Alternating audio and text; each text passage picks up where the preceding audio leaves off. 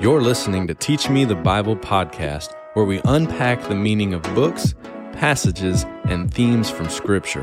Join us each week as our guests walk us through the truth of God's Word and teach us the Bible. This is Teach Me the Bible podcast. Hello, everyone. My name is Tim Webb, and I'm here with David Klingler again today with our Teach Me the Bible podcast. Hope you've been following along with us. We're going to start moving into the Sermon on the Mount, where Jesus is teaching the people, the one greater than Moses, and really excited about what he's getting ready to say. And he's going to be teaching with authority, so because it's his word. So, David, what are we looking at here when he's got the crowds on the mountain and begins teaching the disciples? Well, there's certainly a lot here to discuss, and probably the thing to point out is that in a unified story or a unified narrative, which Matthew is, you've got to consider all parts of Matthew at once, right? In other words, Matthew's telling his story, and so every part of his story relates to every other part of his story, and so the Sermon on the Mount is functioning in a specific way. This is the greater Moses coming to teach the people. That's how it's presented. So when he saw the multitudes, he went up to the mountain, and after he sat down, his disciples came to him, and he opened his mouth and began to teach them, saying, okay, now this is referring back to or alluding back to Deuteronomy chapter 18. This is the greater prophet, which the story has been looking for. In the Gospel of John, John the Baptist is teaching, and the Pharisees send their entourage to question John, and they ask him several questions. Are you the Christ? And he says, I'm not. Are you Elijah? And he says, I'm not. And then they ask him, are you the prophet? Now, the prophet that they're looking for is the greater prophet, the greater Moses, who is spoken about back in Deuteronomy 18, verse 15. It says, then the Lord your God, this is Moses speaking to Israel in the book of Deuteronomy, or his last sermon to them. The Lord your God will raise up for you a prophet like me from among you, from your countrymen, which you shall listen to him. This is in accordance with all that you asked of the Lord your God at Horeb on the day of the assembly, saying, let us not hear again the voice of the Lord my God. Let me not hear this great fire any more, lest I die. And the Lord said to Moses, they have spoken well. Verse 18, I will raise up a prophet among their countrymen like you, and I will put my words in his mouth, and he shall speak to them all that I command him. And it shall come about that whoever does not listen to my words, which he shall speak in my name, I will require it of him. Right? And so Moses has said, I say to you. You've heard that the prophets were told, but I say to you. And so Jesus is setting himself up presenting himself as the greater prophet who is correctly and clearly expounding the words of Moses, right? And so this is how it begins. So that certainly is part of how Matthew's presenting Jesus as the fulfillment of that which was foretold. In this 5 through 7 section, his sermon is to be evaluated in light of the Old Testament words. But then in chapters 8 and chapter 9, he's going to do miracles. The miracles are going to validate his identity as well. And so how Matthew is showing Jesus' words and works match the words of the Old Testament is through the Sermon on the Mount and the miracles of 8 and 9. John in the Gospel of John just says, words and works. These are the two parts that are foretold in the Old Testament. This Christ his words have to match the words of Moses, and his actions have to match those which were foretold in the Old Testament, right? So John chapter 5, do not think that I will accuse you before the Father. Jesus says to the disciples, the one who accuses you is Moses, in whom you put your trust. He says, if you believe Moses, you would believe me, for Moses wrote of me. But if you're not willing to believe his writings, how will you believe my words? And so Jesus' words match Moses' words, right? Now, the problem is the Pharisees have changed Moses' words. They've lowered the standard so that they can achieve them. We're going to get into that in a few sessions to come. That's going to be pick it up in 5:17 all the way down through chapter 6 and chapter 7, right? So they're lowering the standard so that they can attain it. Things like you've heard it said you should not commit murder. Well, the problem wasn't just murder. Deuteronomy chapter 19 and the instruction for the cities of refuge. It was you couldn't hate your brother in your heart, right? And so this premeditated murder, it was, killing your brother by accident is very different than a premeditated hate. And it's the hate that motivates the action, right? And so Jesus is going to instruct them and correct them on all the law, okay?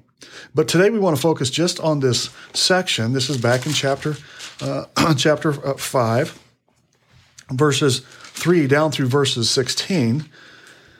3 through 12 is the section known as the Beatitudes. Now, I've heard these taught myriads of different ways, okay? I was going to say pastors make whole sermons over one verse. All over. Yeah, they're all over, right? Blessed are those who mourn, for they shall be comforted, And so there's a lot of different reasons people mourn, okay? The problem with that interpretation or that understanding is all of these verses are either summaries or citations or quotations out of the Old Testament. Okay? Remember what Matthew is doing and what Jesus is doing in the Sermon on the Mount. He is saying, "Blessed are the poor in spirit, for theirs is the kingdom of heaven." This comes out of Isaiah chapter 61, verses 1 through 3. Right? That the believing remnant, the remnant of Israel, they were poor in spirit. They were waiting for this one to come. The one who would come, who would appear, who would bring the Spirit, who would be anointed with the Spirit, right? And so when we turn back to passages like Isaiah chapter 61, and most of these passages are in Isaiah chapters 40 through 66. Isaiah 61, verse 1, "The Spirit of the Lord is upon me, because he has anointed me to bring good news to the afflicted. He sent me to bind up the brokenhearted, to proclaim liberty to the captives, freedom to the prisoners, to proclaim the favorable year of the Lord and the day of vengeance of our God, to comfort all who mourn." There it is. Blessed those are those who mourn, for they shall be comforted. "And to grant those who mourn in Zion, giving them a garland of ash instead of ashes, oil of gladness instead of mourning, a mantle of praise instead of a spirit of fainting. So that they shall be called oaks of righteousness, the planting of the Lord, that he may be glorified." See, they're waiting for this one who's going to come, and in the mourning, in the suffering, they're hungering and thirsting for the righteousness that was promised to come in Messiah to appear, right? And so, "Blessed are the poor in spirit, for theirs is the kingdom of heaven. And blessed are those who mourn, for they shall be comforted." How will they be comforted? Well, they'll be comforted by this Messiah, by this one who comes. Chapter 66, verse 10, Isaiah chapter 66, verse 10, that Israel is in sorrow, Jerusalem is suffering, but now chapter 66, verse 10, "Be joyful with Jerusalem and rejoice for her, all who love her. Be exceedingly glad with her, all you who mourn over her," right?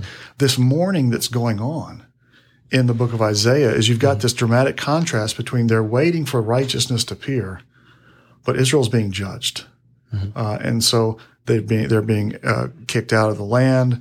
They're being exiled into Babylon, and so they're mourning, and they're not only mourning that righteousness hasn't appeared, but they're mourning that the kingdom is gone, right? And so they're waiting for the restoration of the kingdom, and they're waiting for the entrance of the king. Okay. Blessed are. So can I ask you something? Yeah. So but the Pharisees and the scribes who know, the Old Testament is their Bible. Yeah, sure. Right? So when he starts citing these things, stating these things, they should know what he's doing here, right? Oh yeah, and he's going to say it. He's going to absolutely say it. In verse 10, let's jump past this so we can see where we're going. In verse 10, he says, "Blessed are those who have been," that's past tense, "have been persecuted for the sake of righteousness, for theirs is the kingdom of heaven." In other words, he's summarizing all these. These were people who were suffering and desiring, and even the Old Testament prophets, they were persecuted for the sake of righteousness. We call this Hebrew parallelism, where you say one thing in one sentence, and the next thing you say the same thing in a different way, right? In verse 11, he says, "Blessed are you when men cast insults at you and persecute you and say all sorts of evil against you falsely on account of me." Because of me. I am straight up. I am the righteousness that this Old Testament was looking for. In the Old Testament, they were persecuted for the sake of righteousness. They were mourning for the sake of righteousness. They were hungering and thirsting for righteousness to appear, and they were persecuted because of it. I'm here. Whoa. I was going to say, this is just, he's not making any sleight of hand. I mean, it's not, it's kind of clear. Rejoice and be glad, for your reward in heaven is great. For so they prosecuted the prophets who were before you. They prosecuted the prophets, and now they're going to persecute you on account of me. I am the righteousness of God. Now, you've heard it said, but I say to you, right? Pretty bold. Yeah. He was speaking as one having authority. Now that makes sense. Sure. What he's saying. Sure. Right? And so all of these. So let's jump back to verse 5 to the next one. Blessed are the humble or the gentle, for they shall inherit. They translated the earth.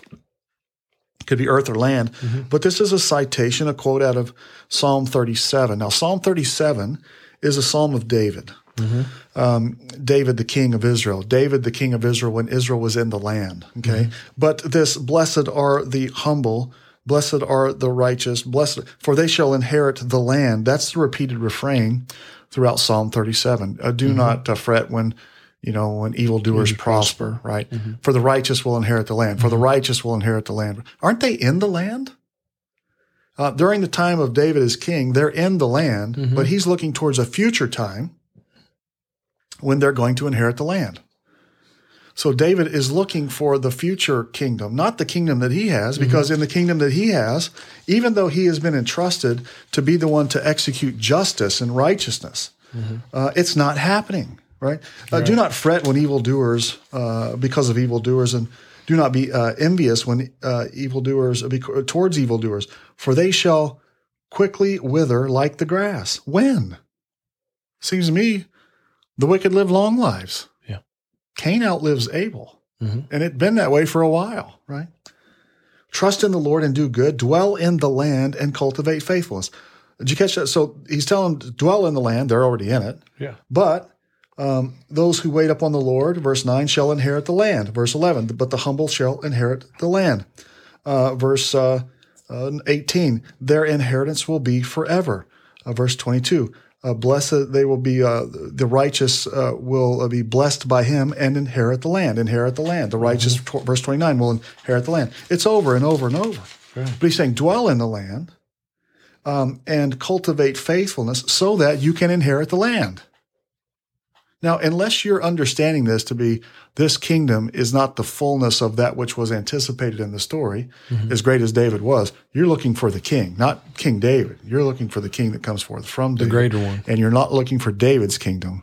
You're looking for the greater king's kingdom in the land, land of resurrection, right? And so, they're blessed are the humble, blessed are those who mourn, for they shall inherit the land. It was true in David's day, and Jesus says it's still true today, right? But it's coming. The kingdom's coming. The righteousness is coming. It's here, right? You could also look to Psalm 25, verses 8 through 15. Same thing. Verse 6, blessed are those who hunger and thirst for righteousness, for they shall be satisfied. Isaiah 49, verse 10, Isaiah 55, verses 1 and 2. They're looking for, they're desiring, they can't wait for, they're hungering and thirsting for righteousness to appear. And he says, here I am. Blessed are the merciful, for they shall receive mercy. Blessed are the pure in heart. That's Proverbs 11, 17. Blessed are the pure in heart, for they shall see God. This is Psalm 24, verses 4 through 9. Great passage. All of these are anticipating this future hope, this future reality that's going to be brought by the King. Blessed are the peacemakers. Often this is taught something like, peacemakers ministry or, making peace between two people. This isn't what he's saying, right? This is Isaiah chapter 52, verses 7 through 10. They aren't making peace between men. They're making peace between men and God, right? The ones that, blessed are the feet of those who bring the gospel of good news. These are the ones who are bringing the good news of peace, that God's wrath is no longer on you. Would that be 2 Corinthians 5? Sure, Paul says we're ambassadors. We are the ones. We, the apostles, are ambassadors of Christ. Yeah. Ministry of reconciliation. Absolutely. Yeah. And so these peacemakers, blessed are the peacemakers, for they shall be called sons of God. Isaiah chapter 52, 7 through 10. And so then we get down to this great contrast or parallelism he summarizes it, blessed are all those who have been persecuted for the sake of righteousness. Now, when did that begin? Cain and Abel. I was going to say Abel. Cain and Abel. Has it continued all the way through the story? Yes. Right? Even at the height of the kingdom, don't fret when evildoers prosper, for they shall quickly wither like the grass. You're going, I'd like to hear your definition of quickly, because it's been going on for a while. No. Yeah. Just wait. Psalm 1. Everything that is in this Bible has to be understood in light of the anticipated hope that's coming at resurrection. All of the Psalms, all the Proverbs, Ecclesiastes, all of it. We always point our students back to Proverbs 1 through 9. It talks about life and death, the way to life and the way to death. This isn't a way to a good life now. That's not what he's talking about. Right. He's talking about the way to resurrection life, right? And so you can only interpret Proverbs 10 down through 29 because they're all antithetical parallelism. By that I mean the way of the wise man is this, but the way of the fool is that, right? And so there's always this contrast. This is Psalm 10. We just talked about this a couple days ago in class. Ill-gotten gains do not profit, but righteousness delivers from death. When has righteousness ever delivered from death? Right. It didn't work for Abel. It didn't work for the prophets. It didn't work for Jesus. It didn't work for Peter, and didn't work for James. It didn't work for Paul. The martyrs. It doesn't work today. Christians all across the world were persecuted and put to death. Ill-gotten gains don't profit. Have you not been paying attention? Right. Everywhere you look, it seems that ill-gotten gains do profit. That's why they go after ill-gotten gains, because ill-gotten gains buys boats and cars and businesses and all the stuff, right? All of it. But when you refocus the lens to see the eternal perspective, in the end, it turns out that ill-gotten gains don't profit. Yeah. And in the end, it is 100% true that righteousness delivers from death. The dead will be raised, resurrection of the dead, right? And so Proverbs are not, I hear people say, these are general truths. I say, well, that's just dumb, right? I mean, I don't even have to read the Proverbs to know that a, quote, general truth is a contradiction of terms. Truths are true all the time, or they're not true. It's not generally true. Right. Generally true is not very comforting to me. If you say, let me hand you a revolver, put one bullet in the chamber, spin the barrel and pull the trigger, and it's generally true that it won't kill you. I mean, 5 out of 6 times it's generally true. That's not particularly comforting to me. No, right? It's not. It's generally true that righteousness delivers from death 5 out of 6 times. I'm not interested in taking those odds. No, it's 100% true, right? But what we do is we think that we redefine life. When the Bible talks about life, it's talking about life that is to come, eternal life, right? And so I tell students all the time, we think that we're into the land of the living, going to the land of the dying or the dead. Death. The opposite is true. You're in the land of the dying, going to the land of the living. And life happens after resurrection. And so in the resurrection, it is 100% always true that ill-gotten gains will not profit. It is 100% true that the righteousness delivers from death. It is 100% true that in the resurrection, here, this is Proverbs 10:3, the Lord will not allow the righteous to hunger. He will thrust aside the cravings of the wicked. Now, seek ye first his kingdom and his righteousness, and all these things will be added unto you. Right? In the kingdom, this is in chapter 6, back of Matthew, Sermon on the Mount. In the kingdom, there's no one going hungry and no one going without food or clothing. But today, do believers today go hungry? Yes. They do. Do they go without food and clothing? Yes. They do. And so until the king appears and establishes the kingdom, if you see one hungry, what do? You feed them. If they need clothing, you cover them, right? So these you're looking forward to the establishment of the kingdom, right? And so this is what's going on here in the book of Matthew, the Sermon on the Mount. Jesus says, "Look, You've been waiting for this. You've been waiting for this promised one to come to establish the kingdom, right? I'm here. And he comes here to offer the kingdom to Israel. In chapter 8, chapter 9, he's going to do these miracles. In chapter 10, he's going to send his disciples out. This is in chapter 10, chapter 10, verse 5. Do not go to the Gentiles, do not go to the Samaritans, but go only to the perishing sheep of the house of Israel. And when you go out there, and there's another verse that we take out of context. This is over there in chapter 11. Come to me, all who are weary and heavy laden, and I will give you rest. Take my yoke and upon you and learn from me. And you will find rest for your souls. In the Old Testament, when Israel was disobedient and rebellious, the yoke of the Gentiles were going to be put upon them, a yoke that they could not bear. People from afar, whose language you don't understand, foreign nations are going to come, and they're going to put a yoke upon you, and you're going to be dispersed among those nations, and there you will find no resting place for the sole of your foot. Are you tired of being under Roman rule? Are you tired of being ruled over by the Babylonians and then the Medes and Persians and the Greeks? Apparently not. Have you had enough Apparently of this? not. Right? They weren't. Are you tired of hungering and thirsting and waiting for righteousness to appear, mourning for righteousness to appear? I'm here. Yeah. Some were, some were not. Now, repent. And they look at him, chapter 12, and they say, we hate your guts. In fact, you're from Satan. Well, buckle up, because it's going to continue. Yeah. And so here we are today. Right? Yeah. So what's the message for today? Blessed are all who hunger and thirst for righteousness, for you will be comforted. Hungering and thirsting for righteousness today, you will be comforted. Future, when? When the King comes, right? And so it was true then. It's still true today. It's true today because Israel. So our hope is still in Christ. We're still looking for the establishment of the kingdom. And until then, you see someone hunger, thirst, nakedness, a lack of things. You provide for them. You care for them until the King comes and he provides, right? And so it's pretty straightforward. So Israel is being exhorted.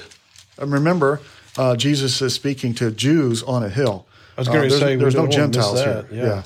There's no Gentiles here, right? And so when he says in verse 13, you, Israel, are the salt of the earth, but if the salt has become saltless or tasteless, how will it be made salty again? It's good for nothing except to be thrown out and trampled underfoot by men. Thrown out and trampled underfoot. This is the judgment of Israel is going to be placed on them by the Gentiles. The Gentiles are going to come and trample them underfoot. You, Israel, you are the light of the world, a city set on a hill. In this story, is there a city that's set on a hill that gives light to all the nations? Yep. Sure enough. What was it? Was there supposed to be from the beginning? Jerusalem was to be the city, the light on the hill that gave light to the nations. Yep.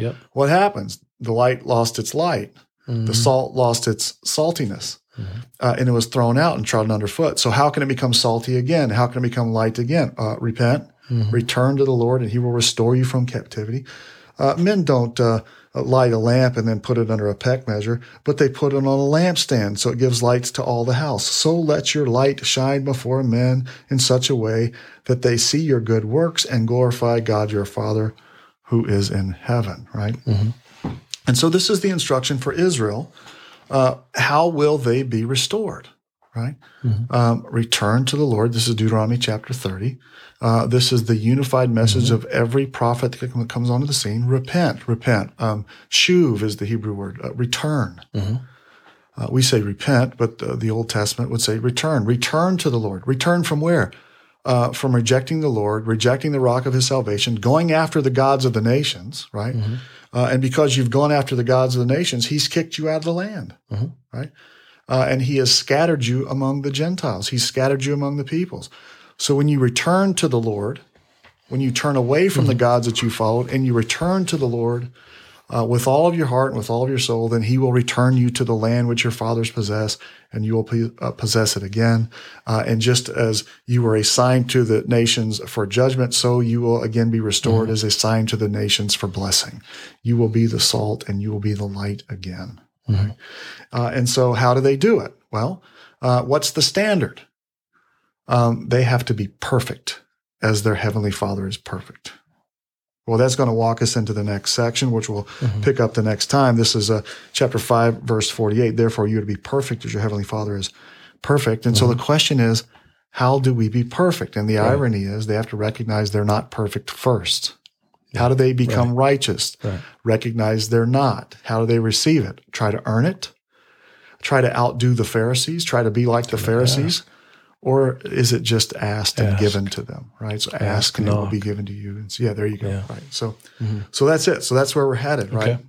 So Good that's deal. it. We're looking forward to the next section, and we'll pick it up next time. Well, it makes a lot more sense when the Beatitudes are about Christ actually coming on the scene, and this is all answering. This is all what you've been looking for, all that you've been waiting for. Yeah, the Old Testament is the anticipation of the one who's coming to fix the mess that is. Right. And he came. Yes. And he laid down his life for Israel, and not only Israel, but for the sins of the whole world. But he has not yet established his reign on earth. Now we can say, well, he's reigning in the hearts of men. Oh, I wish he would do a better job of reigning in my heart. Oh, yeah. I wasn't even going to go to other people. I was just going to say right here. Let's just. I want him to establish his kingdom and his reign because I'm tired. I am tired. Right? The struggle is ongoing. And so when we talk about a passage like chapter 11, come to all who are weary and heavy laden, well, certainly he was talking there about Israel, right? They had become weary and heavy laden. The yoke of the Gentiles were placed upon them and all that. But we were already Gentiles. If you're weary and heavy laden, well, join the crowd. It's been like that for a long time. That's right. You tired of this, right? Just as their hope is in Christ, so also is ours. Well, it'd be good to get into the next part of this, and then we can maybe have some clarification. He's talking about these life issues, addressing those things. And it'll set us up for the rest of the book. Yes, that'll be good. Okay, well, thank you, David. Thank you, everyone, for joining us this time. Looking forward to the next one. Thank you. Thanks for listening to Teach Me the Bible podcast. For more information, download our app. If you have any questions or desire to continue our discussion from today's topic, send an email to teachmethebible@championfellowship.org. Remember, your belief drives your behavior. See you next time.